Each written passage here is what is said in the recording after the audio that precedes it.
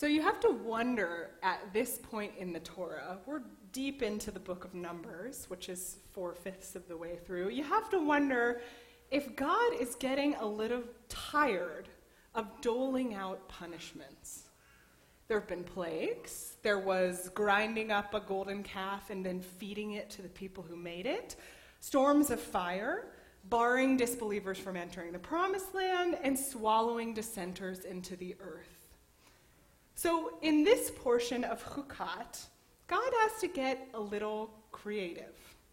The Israelites are, once again, complaining about how life would be much better for them if they had died at any other point on this journey. And this time, God sends Nechashim Seraphim. Seraphim, from the root for burn. Serpents. Fiery serpents. I can just imagine, I don't know if you can, a stand-up bit of some kind derived from this moment. The character of God is sitting around in some heavenly chamber and receives the report. They did what? Again? Well, okay, let me see what else is in the file on punishments. Wandering, done that. Plague, done it. Getting stuck behind a slow camel in the left lane? That feels excessive. You know what? I give up. Let's just do, just do snakes or something. You want them to fly? Okay. Yeah, let's have them fly and set them on fire. It's really ridiculous, right? Flying fiery snakes as a punishment. So there are the children of Israel once again being punished for misbehaving. And this time they're being pursued by fiery serpents. And as usual, they go to Moses for relief. Moses prays on their behalf. And God tells Moses, and here is a really interesting part, to build a giant bronze snake on a pole in the middle of the camp, and that anyone who was bitten by the fiery serpents would come look at the bronze snake and be healed. The whole story is, in a word, bizarre. Stand up aside, what's with the new punishment tactic? And what's with the idol-like but not idolatrous bronze statue? And why is all of this coming up in the middle of a portion otherwise preoccupied with a far deeper theme, the theme of loss? Rituals around loss, and the deaths of Miriam and Aaron. In an episode of Godcast, which is an online animated video series with weekly interpretations of the Torah portion, an Australian Jewish writer and educator named Malky Rose suggests about this portion that the snakes are not actually a real physical punishment, but a metaphorical one. She posits that the serpents represent the Israelites' fears and doubts, those little snake-like voices in our heads that nip at our thoughts and plague us into indecision or self-loathing.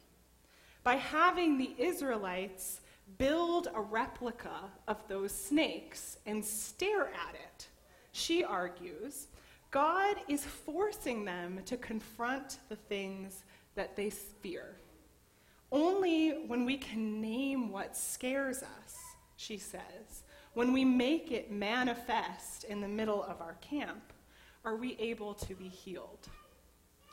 I like this interpretation, and I want to build on it. If we agree with Rose that the snakes are not literal, fiery, scary monsters, but a metaphor, then it's worth figuring out why God and the text would choose a snake as the central image of this metaphorical plague. There are only 2 other stories in all of Torah where snakes appear, and I bet you can guess at least one of them. Anybody? Adam and Eve, I heard. Yeah, exactly. The one that's really famous, the one we all know, is the Garden of Eden, right? The second one, the only other time we see a snake in Torah, is when Moses, back in Exodus, newly chosen to lead the Israelite people, is told to throw down his staff, and it will turn into a snake. So we have the Garden of Eden snake, and we have Moses' staff snake. It seems like they're both sort of a positive and a negative depiction of how snakes work in Torah. But I think that they have, in both cases, the animal represents a unifying idea, which is the opening of a door between the human realm and the divine. In both cases, the snake is an indication of power, either the power to stand up to Pharaoh and bring about the 10 plagues of destruction, or the power of that tree of knowledge of good and evil, that primordial divine knowing. And in each case, the snake's power, the snake's movement into that realm, will eventually lead to death. Moses' snake-turned staff is what initiates all of those 10 plagues, culminating in the death of the firstborn.